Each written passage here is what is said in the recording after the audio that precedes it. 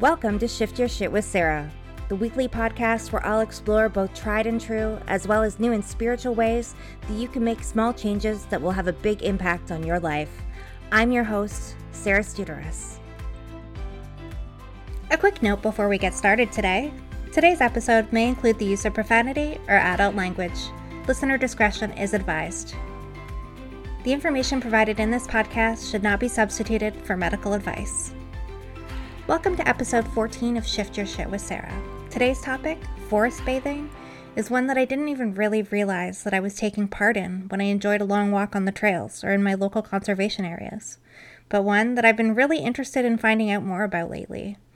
Forest bathing, or Shinrin-yoku, excuse my Japanese, also known as forest therapy, was developed in Japan in the 1980s, and it's been studied more and more in recent years. Throughout these studies, we're finding that there are so many health benefits to spending time in nature. Things like decreased stress hormones, increased immune responses, and a more balanced and positive mood. So, what is forest bathing and how do you do it? Well, don't worry. There's no need to hop out in the Canadian winters in your birthday suit. We're not talking about things like polar dips or the Wim Hof method today. All you need to do is find a forest or canopy of trees. Maybe it's a park, a trail, or a conservation area. Go into the forest until you're completely surrounded by the trees and just stop and close your eyes. Take note of what's happening around you. What can you hear, smell, and feel? Do you hear birds or other little creatures? Do you feel the wind or the rain? This might sound a little bit like the mindfulness exercises we talked about in episode 9, just to be in the present moment in the forest and to take it all in, breathe it all in.